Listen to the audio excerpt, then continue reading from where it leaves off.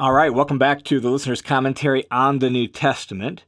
The Listener's Commentary is a crowd-funded, listener-supported Bible teaching ministry designed to help you learn and live the Bible. And what that means is the whole reason the Listener's Commentary exists is because of you, the listener.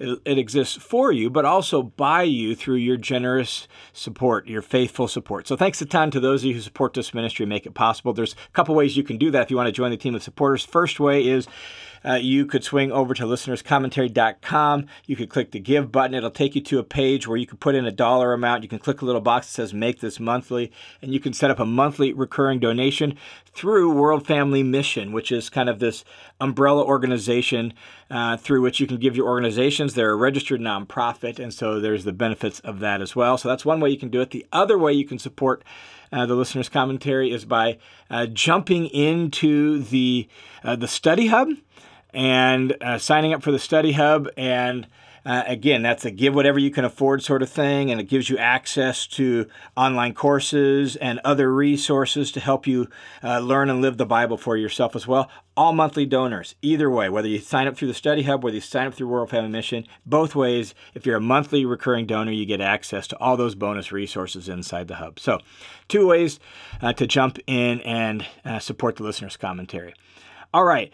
On this episode, we are beginning our study of what has traditionally been called, at least for the last few hundred years, the Pastoral Epistles. And the Pastoral Epistles refers to 1st and 2nd Timothy and Titus. Those 3 letters of Paul, 1 Timothy, 2 Timothy, and Titus, have been referred to as the Pastoral Epistles for about the last 300 years. And the reason they're called that is because those letters, particularly 1 Timothy and Titus, offer pastoral guidance to 2 of Paul's co-workers in ministry. The letter of 1 Timothy offers guidance to Timothy himself, and he's serving in ministry in Ephesus, working with the church there and dealing with some difficulties there.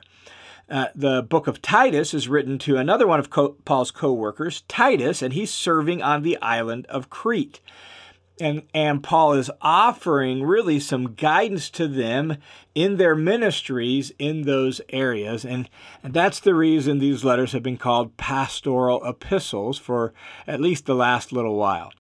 And because these letters are written by Paul to individuals, and not just any individuals, but individuals with whom he has worked in ministry for a good little while, we see in these letters Paul's affection and Paul's connection with 2 of his co-workers as he urges them to be faithful, and he provides them with instruction on how to guide the churches that they're working with, and he offers a vision to them of pastoral ministry in their specific situations. And so these letters are incredibly valuable for thinking through ministry and issues related to ministry and what it looks like to serve in ministry and serve a church. Now, what I want to do then in this episode is just, before we jump into the specifics of 1 Timothy, I want to give kind of a backstory to the pastoral epistles in general. So that's what we're going to aim for here. And the first thing we need to really recognize is Paul's long-standing relationship with churches in the region of the Aegean Sea, kind of that central area of the Mediterranean world. These 3 letters, 1 Timothy, 2 Timothy, and Titus, remind us that Paul had a long and in-depth ministry with the cities in that area. So on the eastern side of the Aegean Sea, that's where you get the city of Ephesus. And when Paul writes to Timothy, that's where Timothy is stationed. And Paul had spent a ton of time and poured a ton of energy into the city of Ephesus and out from Ephesus into the surrounding area. In fact, on Paul's 3rd missionary journey in what is about the mid-50s AD, Paul spent almost 3 years in this area and pouring his lifeblood into the church there and trying to get it established. And that's because Ephesus was such a large and influential city in Paul's day. And so Ephesus is where Timothy's at, and he's working with the church there, and Paul's encouraging Timothy when he writes the letter of 1 Timothy to him. Across the sea, on the western side of the Aegean Sea, we get the regions of Macedonia and Achaia. And Paul, again, spent a good amount of time with them on his second missionary journey. So the eastern side was the third missionary journey in the mid-50s. But in the early 50s, on Paul's second missionary journey, he was on the western side of the Aegean in places like Philippi and Thessalonica and Berea and Athens and Corinth. Those are some of the major church plants that Paul served on the second missionary journey. And so almost a decade of Paul's ministry has been spent in the Aegean region during his early kind of travels, his second and third missionary journey. And now we're about 8 to 10 years after that time period, and he still has co-workers stationed there. And so Paul has spent a ton amount of his ministry energy in this region of the world. And though we don't know exactly when or how the church on the island of Crete got started, that's where Titus is when Paul writes him. Crete is a large island where the waters of the Aegean meet the waters of the Mediterranean Sea. And so this whole area, this central area kind of the Mediterranean world, Paul has just poured a ton amount of his ministry energy into. And it continues here with these letters that we call the Pastoral Epistles. Another thing that's important to think about when we think about the backstory to these three letters is Paul's history of having various co-workers in ministry. It's easy to kind of forget this and almost think of Paul as this lone missionary out there planting churches, doing the work of the Lord by himself. But Paul didn't operate that way. And when you read Paul's letters and you watch him in the book of Acts, what we realize is Paul routinely and consistently, regularly had a team of co-workers that he traveled with, that he would send out into various places that worked with him, and he taught them and poured himself into them, and he developed them for ministry. And so when we read 1 Timothy and Titus and 2 Timothy, what we're dealing with are two of Paul's long-standing co-workers, where he has trained them, he has taught them, he's discipled them, he's mentored them, and then he's entrusted ministry to them and sent them out. And now they're serving in ministry in these areas, and Paul is encouraging them and giving guidance and help to them in the situations that they're dealing with. And so Timothy and Silas are two of Paul's key co-workers. And we know a little bit more about Timothy because we see him in the book of Acts. Interestingly enough, we don't ever see Titus in the book of Acts. So we don't know when Paul picked up Titus. We don't know where Titus came from. We have very little of Titus's own backstory. We'll talk more about that in the introduction to his letter. But Timothy, we know exactly when he picked him up. And so when we get to 1 Timothy and we tell the backstory to that, we can share a little bit of that story. But all of this just reminds us that Paul wasn't just a lone missionary doing his own thing, that he had people that he was discipling and teaching so that they could disciple others and pass on the faith to other people. And so as N.T. Wright and Michael Bird describe it, when we read the pastoral epistles, what we see is Paul the mentor, mentoring younger people in ministry who are now serving in places where he can't be, and he's multiplying his ministry by being a mentor to them. Another important question related to the backstory of the pastoral epistles is, where do they fit into Paul's life and ministry? Where does 1 Timothy, Titus, 2 Timothy, where do they all fit into Paul's life and ministry? And that's actually a challenging question to answer. And the reason it's challenging is because it's almost impossible to see how these letters would fit into what we know about Paul's travels in the book of Acts. So where do they fit? And we have to be honest that even though we don't know exactly, we can't tell from what we see in Acts where they would fit. Acts doesn't give us a complete account of all of Paul's travels. It just doesn't. For example, Paul mentions in the book of Romans. Romans was written from Corinth on Paul's third missionary journey. And so it was written around 57, 58-ish, right, during that 3 months of wintering in Corinth before Paul traveled back to Palestine or to Israel at the end of his third missionary journey. Well, Paul mentions in Romans that he had traveled all the way about into Illyricum preaching the gospel. But we have no record of that in the book of Acts. And so we don't know when Paul made that trip.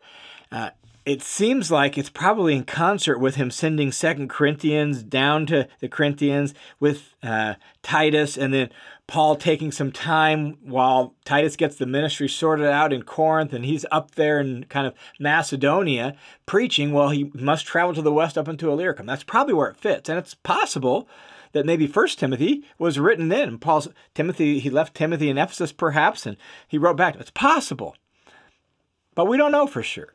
And so Acts has gaps, and it's possible it could fit somewhere maybe into the gaps in the book of Acts that we don't know about.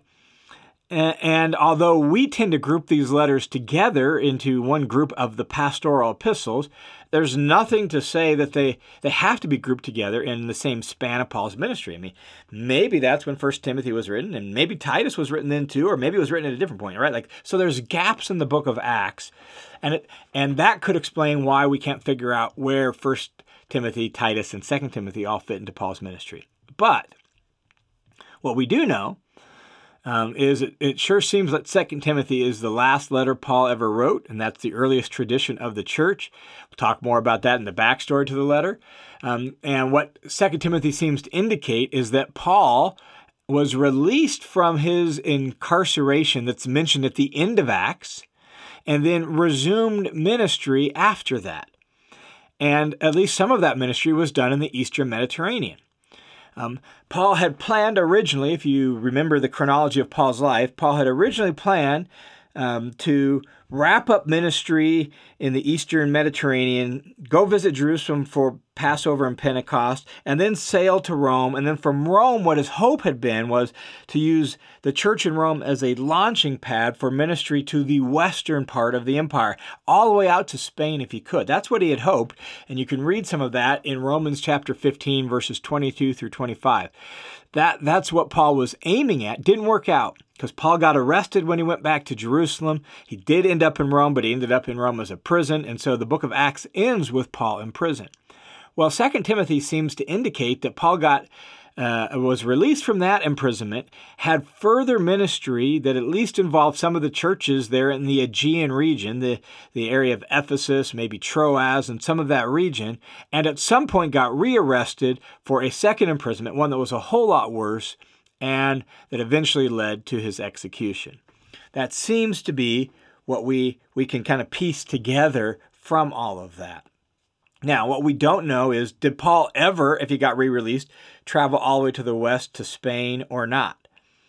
There is some tradition in the early church that hints at that suggests that. And so it's quite possible, maybe when Paul got released from that imprisonment that's recorded in Acts, he did sail to the west, had a brief period of ministry to the west, and then came back to the heart of his ministry here in the Aegean region, and then was rearrested. We don't know for sure how it all played out. We do know that the situation that was widely believed in the early church was that Paul was released in the early 60s, eventually at some point made his way back to the Aegean region, and was rearrested in the mid-60s, 63, 64, 65-ish, kind of in that time period. And that second arrest eventually led to him being executed in the city of Rome.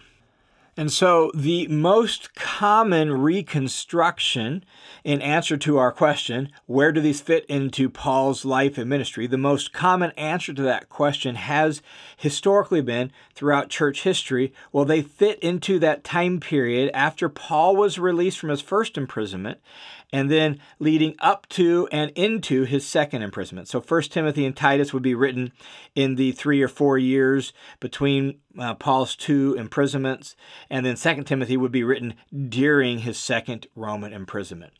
More on that when we talk about the backstory to each of those letters. Now, the final question we need to answer when talking about the backstory to the pastoral epistles is this: were the pastoral epistles written by Paul? We have to ask that question because some modern scholars answer that question with a definitive no. They say that these letters were definitely not written by Paul. They were written late in the first century, or perhaps even early second century, by someone else using Paul's name. That would mean they were written under a pseudonym. That's what a pseudonym means, is being written using Paul's name, but not really by Paul. And there's a number of reasons that have been given by some of these scholars to say that. They say things like, well, the vocabulary in the pastoral epistles is different than Paul's other letters. Unless, of course, Paul wrote these letters, and then this would also be Paul's vocabulary. When you have a very small sample of a person's vocabulary, it's hard to kind of make that case. But that's one of the reasons given. The vocabulary is different. Some say the theology is different in these letters. Oh, the picture of the church is much more developed in the pastorals than what it could have been like in Paul's lifetime. My reaction to these kind of arguments by these scholars is that all of these reasons pretty much assume a later date and assume that Paul didn't write it rather than demonstrate it. They haven't demonstrated anything by those arguments. They've assumed that Paul didn't write it, and thus that these things aren't for Paul. It could just as well be that these actually came from Paul, and thus they provide a more thorough picture of Paul's vocabulary, a more robust, full account of Paul's way of expressing his theology, and a more complete picture of the church in the mid-first century than scholars assume. There's nothing to say that. And so those kind of arguments from these scholars are unconvincing to me. And I think one of the real problems with saying Paul did not write the pastoral epistles is just with the whole idea of using a pseudonym. That entire practice was actually rejected by the early church. So how in the world could these letters ever have entered into the New Testament list of official accepted books if they were written under a pseudonym? Because the early church rejected that practice.